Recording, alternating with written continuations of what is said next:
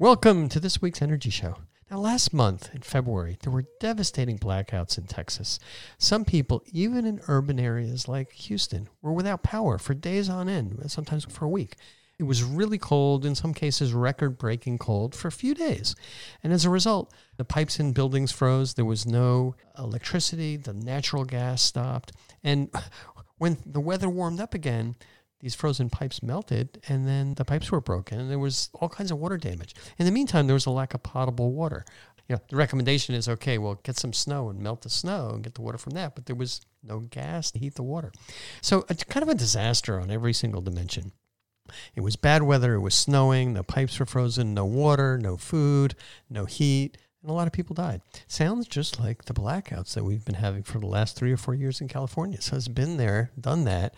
And it's happened 3 years in a row in California and no one in sight. And hopefully Texas isn't going to be like that, but I wouldn't be surprised if it continues. So on this week's show, we're going to be talking about the practical solutions to the power failures in Texas. Now, I was watching the news, and Rick Perry, who was the former Texas governor and the Department of Energy secretary for a while under President Trump, he said Texans would rather be out of power than to depend on people outside the state of Texas for power. So Texas is an independent grid. We'll talk about that more in a minute.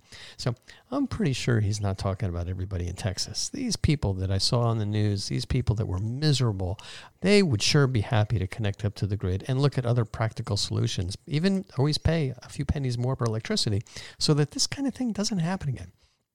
So before we look at the practical solutions, it's good to kind of put things in perspective. And I'll summarize my understanding of the root causes of these problems. There's been tons of press coverage on the causes of the blackouts. So here we go. First, it was unexpectedly cold in Texas. Now, many people think that global warming somehow caused these cold snaps. Now, it's kind of not intuitive why global warming would make it really cold in a southern state like Texas. But the logic in what I read was there's this thing called the polar vortex, which is cold air that comes down from the North Pole. And the jet stream usually kind of cruises across the country going from west to east.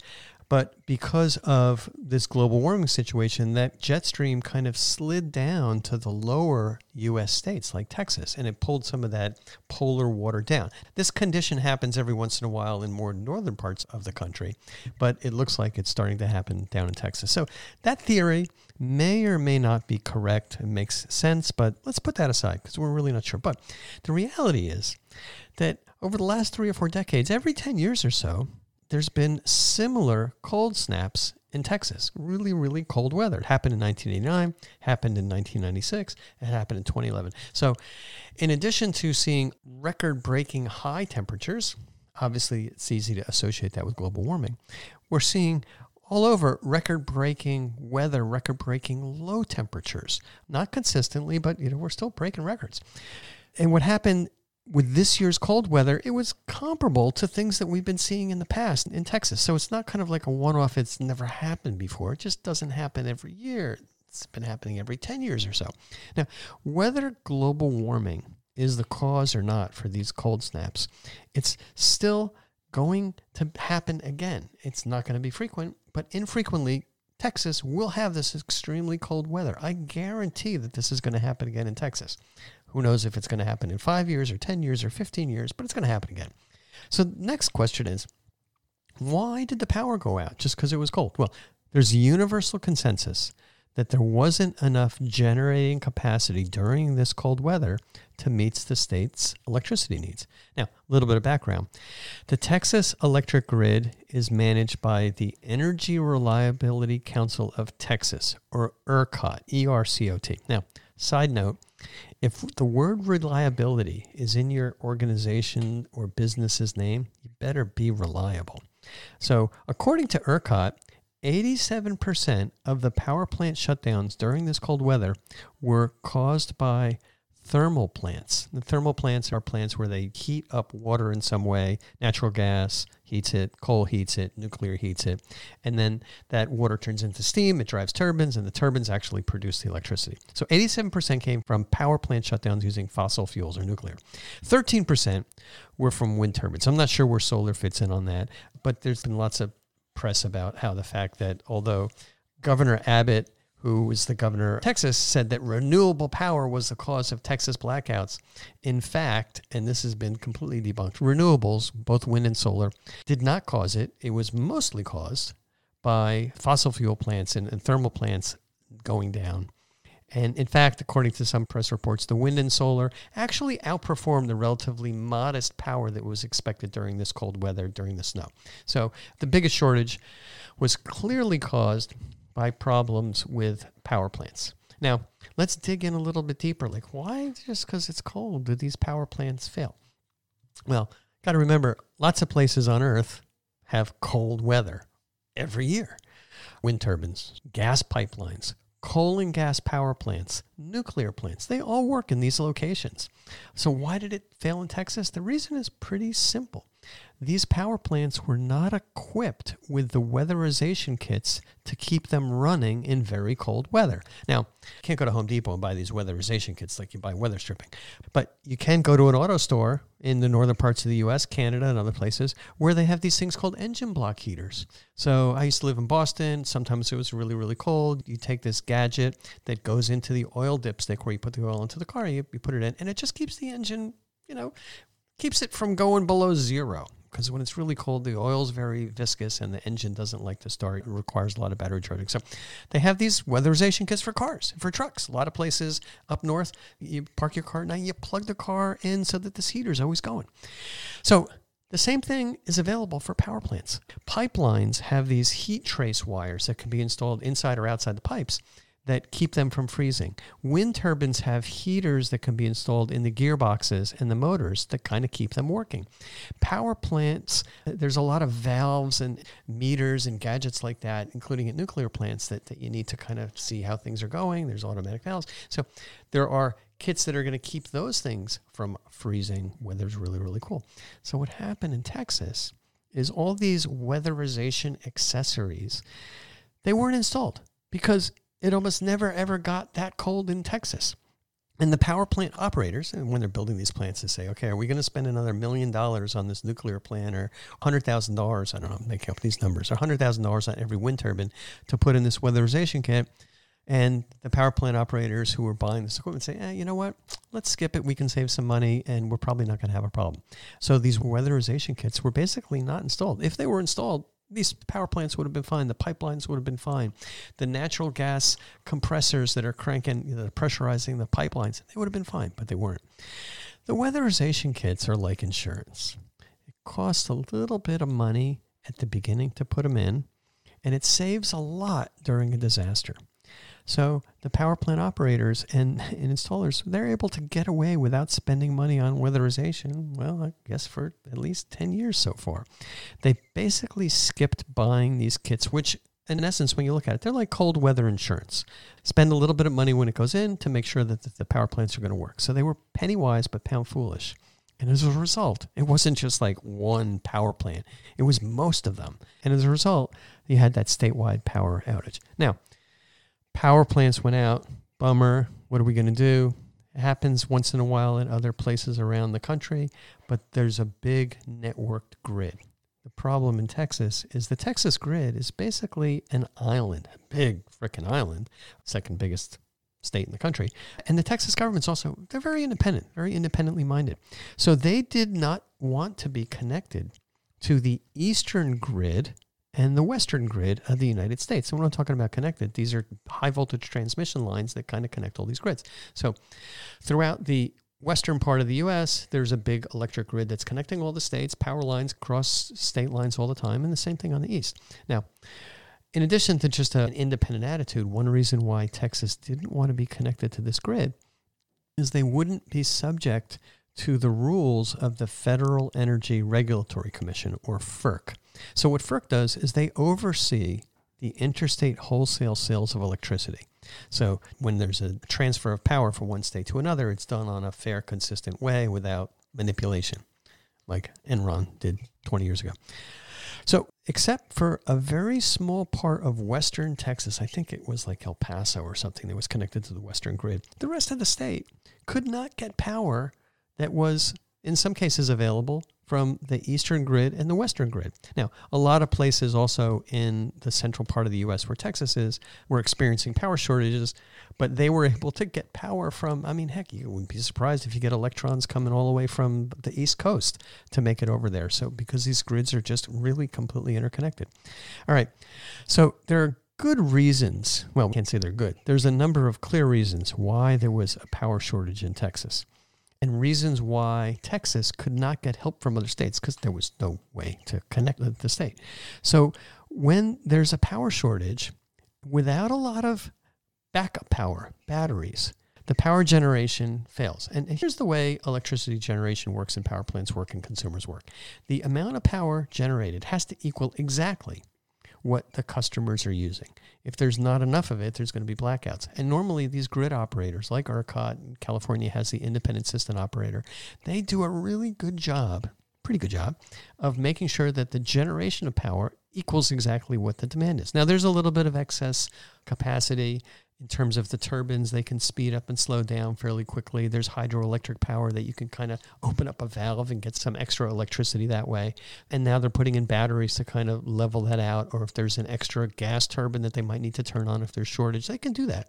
But what happened in Texas, because there was just no way to get power from outside, not enough energy storage in the state to come up with power, and then the power plants that they were depending to turn on if there was a power shortage, those were out too. So as a result, the Texas grid operators had to just kind of say, hey, there's not enough power for this area of Houston. We're just turning the power off. Because if they try to kind of support it with insufficient power, the voltage goes down and equipment is damaged everywhere. So you just can't kind of say, all right, we're going to give you a little bit less power. You either get what you need or you get none. And 4 million people in Texas completely lost power. They got none. Now, to make matters worse, Texas has a free market for electricity power sales. Now, that sounds like a great idea. Free market's a good concept. And here's how the free market in Texas works. There are companies that generate the power with power plants. They're the ones that own power plants or operate the power plants. And there are retail electric companies that actually do the billing and sell the power to businesses and homeowners and may provide some of the line service and the maintenance and things like that. So because there's a free market means basically people can charge whatever they want. And the theory is that if there are some power retailers, electric retail companies that are charging too much for electricity, well, then customers are going to go somewhere else where it's cheaper. So it's actually not regulated. Power retailers can charge kind of whatever they want. They want to have a low price, just like capitalism works. It's a free market. But if the price is too low, they don't make enough money. If the price is too high for the electricity that they sell, they don't sell a lot. They lose customers. So the retailers had flexibility there. And they would always have to buy the power from wholesalers. Wholesalers are the power plants. So basically they might buy the power and they mark it up, whatever the business needs, 10 or 20%. I don't know what it is offhand, but enough to make a profit and to have a viable business. Now, usually this retail electricity markets work pretty well, both for the power producers, the wholesalers, and the customers, except when there's a shortage of power. And so when this happens, when there's a shortage of power, what the power wholesalers do, these are maybe the generators, and they say, well, there's a shortage. It's a free market. Well, if there's a shortage, we can sell it for more money. And they raise the price of power to hope that the supply and demand is going to come into line more a bit when the price is high, or when the supply is constrained, the price is high, and then there's less demand. Well, so that's what they did. They raised the prices because there was some precious electricity from the power plants that happened to be working. And the power plants and the wholesalers was going to say, hey, let's just sell this for more money. So let's look at what the magnitude of this price increase was. And this, thinking back 20 years, it's basically the same thing that Enron was doing. Enron was selling power to retailers or to utilities. They were manipulating the price. And the way they were manipulating the price is they were artificially creating a shortage of power by saying all these plants have to be undergoing maintenance.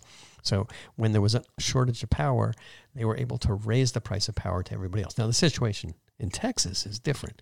In Texas, the shortage of power was caused by cold weather and the power plant shut down.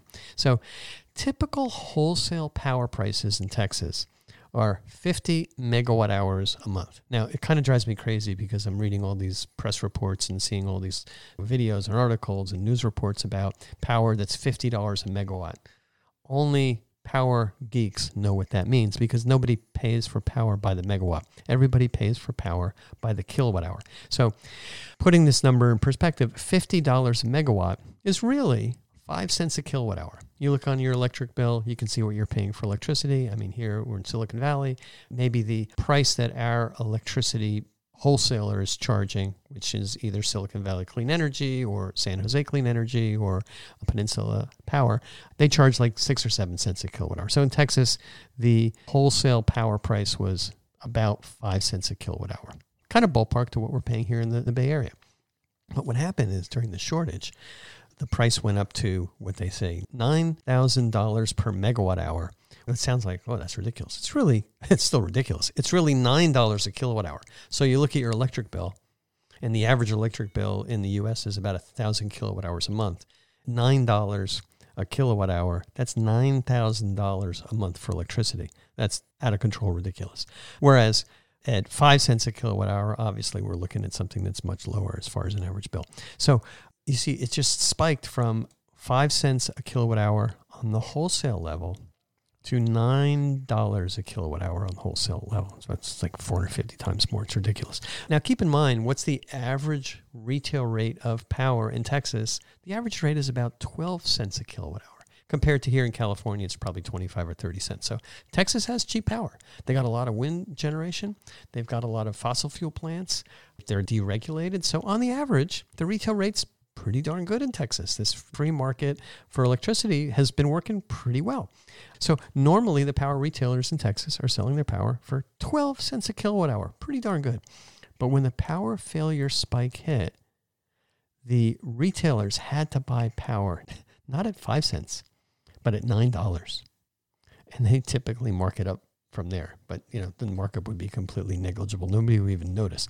But that's a huge difference. Imagine if you're in a business and normally you bought your product for 5 cents and you had customers that were always buying your product for 5 cents, and suddenly your customers are always buying the product for 12 cents, but you were buying for 5, not a bad profit.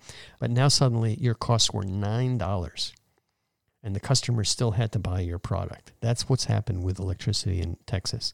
So just kind of looking at what the average consumption is in Texas, 1,200 kilowatt hours a month, a little bit more than the U.S. average of 1,000. That's because there's a lot of air conditioning demand. That works out to be 40 kilowatt hours a day. So if the average electricity rate was 12 cents, people would be paying maybe $4.80 a day, $5 a day for electricity on the average in Texas. But when wholesale power costs spike to $9 a kilowatt hour, the average daily bill is $270. And if people were running their furnaces, maybe turning on their electric stove because there was no gas, running electric heaters to stay warm, they could easily be using 100 kilowatt hours a day, 900 hours a day. And you see the horror stories about people with $10,000 electric bills, $17,000 electric bills, just running like a light bulb and curled around that, they would still have a really, really high bill. So that's what happened. There was a shortage of power because of the blackouts. Anybody that did have power was selling it for a lot of money, and the customers were basically forced to buy it. Then they look at their bill and they're getting clobbered. So now, how do we solve these problems? Let's look at the practicality of solving these problems in Texas anytime soon, say over the next 5 years. Now, first, let's just kind of look at the assumptions that we made and kind of what's going on. Will normal weather resume? Probably not. We're probably looking at weather in Texas. It's going to be super duper cold every 10 years and maybe more often as there's more global warming. It's bizarre, but that could happen. Same thing in the rest of the world. It's just getting hotter. So that's not going to change. Second, will all the power plant operators suddenly snap their fingers and weatherize their systems? Eventually, I think they will. But it's not going to happen voluntarily, and it's not going to happen right away because everybody has a short memory. If the state of Texas would make sense to mandate or create new laws that you have to weatherize your power plants, that's going to take a few years. I mean, it'll take them a year or two to pass the laws, and there's going to be all kinds of belly aching and moaning about whether they have to do that because this was just a 1 in 100 year situation. So it's going to take a while for those power plants to be weatherized.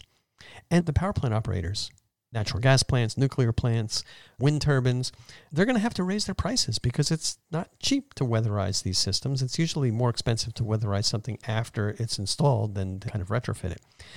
And then there's going to have to be money spent in Texas to repair the damage to the grid, to the power equipment that failed, to the frozen pipes in homes, et cetera, et cetera. So it's going to take time for these power plants to be adequately weatherized. Not going to happen right away. Third, will ERCOT connect with the eastern and western grids? Will Texas change their attitude and their policy about connecting to the eastern and western grid? Because if they were connected, they would have been able to buy power from elsewhere, and it would have been a heck of a lot cheaper than $9 a kilowatt hour. So maybe they will, but I can guarantee you that change isn't going to happen really soon. I mean, it's going to be a messy political fight because a lot of people, policymakers, businesses are going to say, well, this is a one-time thing. It never happened before. So in addition to this political fight, the deregulated electricity market in Texas sounds like it's a good idea, right? We're going to deregulate it. All the customers get to have cheaper power. Well, the Wall Street Journal did an analysis on this, and they found since 2004, average electric prices were $28 billion more than they should have been. So that statistic's going to get out there, and there's going to be all kinds of arguments about whether or not the electricity market continued to be unregulated. And I can tell you, whenever there's deregulation, re-regulation takes even longer than deregulating something. So because of these political issues, because businesses are pushing really hard, there's not a simple fix to this at all. There's going to be a lot of political arguments, many years. I mean, not 1 year. It's going to be 5 years or more of hand-wringing over what the state of Texas should do. So we talked about what some of the solutions have to be, and I'm not kind of skeptical that these things are really going to happen fast. So let's kind of come back to the original topic of discussion. What can you do as a business or a homeowner in Texas in this environment, business environment, electricity environment, climate environment, that these things are going to keep happening and that there's not going to be some immediate 5-year solution for the state of Texas to fix it?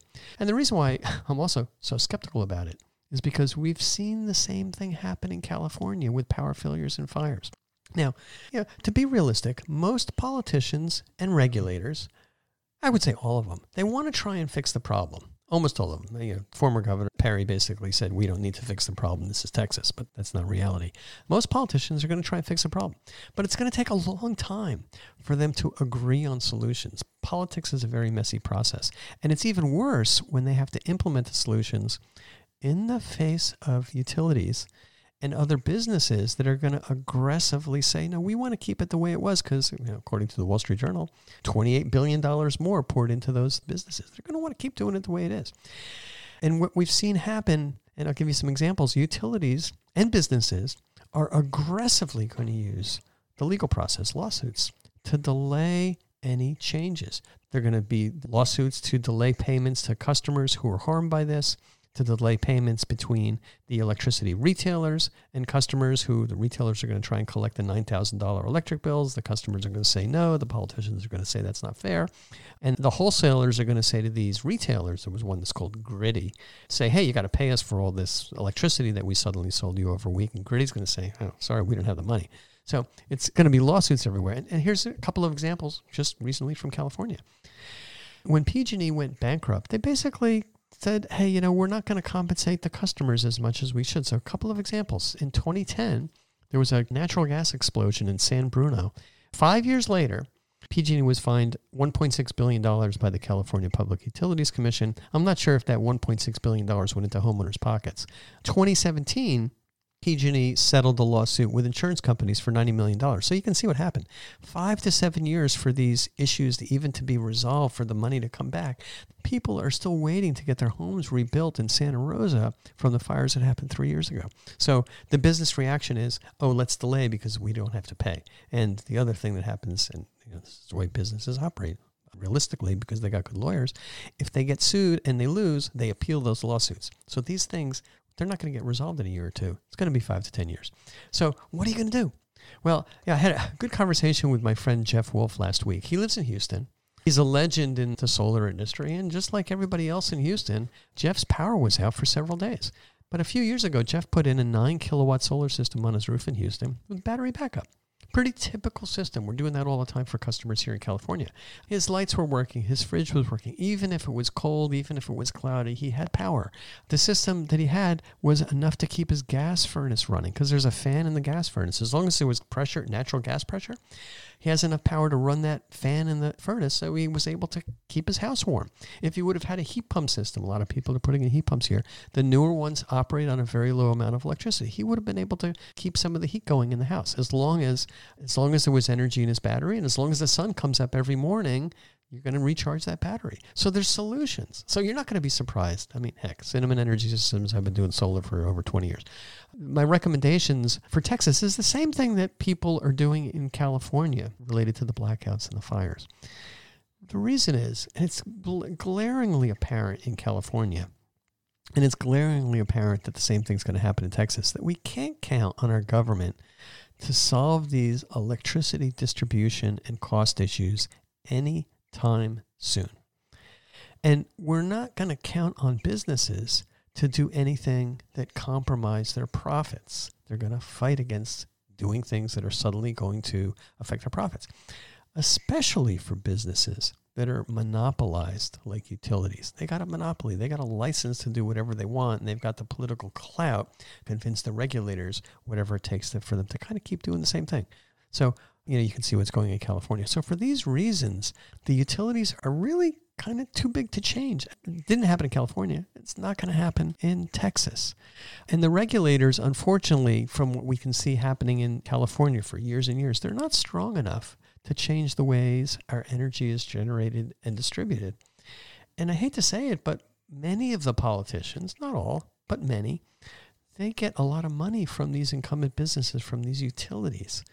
And these politicians get reelected by being on the side of the utilities and saying, this problem's going to go away. Here's a quick fix.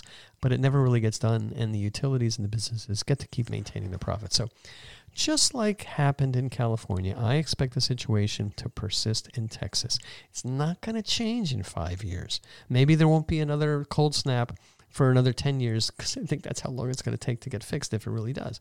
So you just got to say, what are you going to do yourself? And just like the smart people in California are installing their own reliable power systems, you don't need a ton of money for it. You can borrow the money. If you have a building, if you have a house, there's ways to finance it.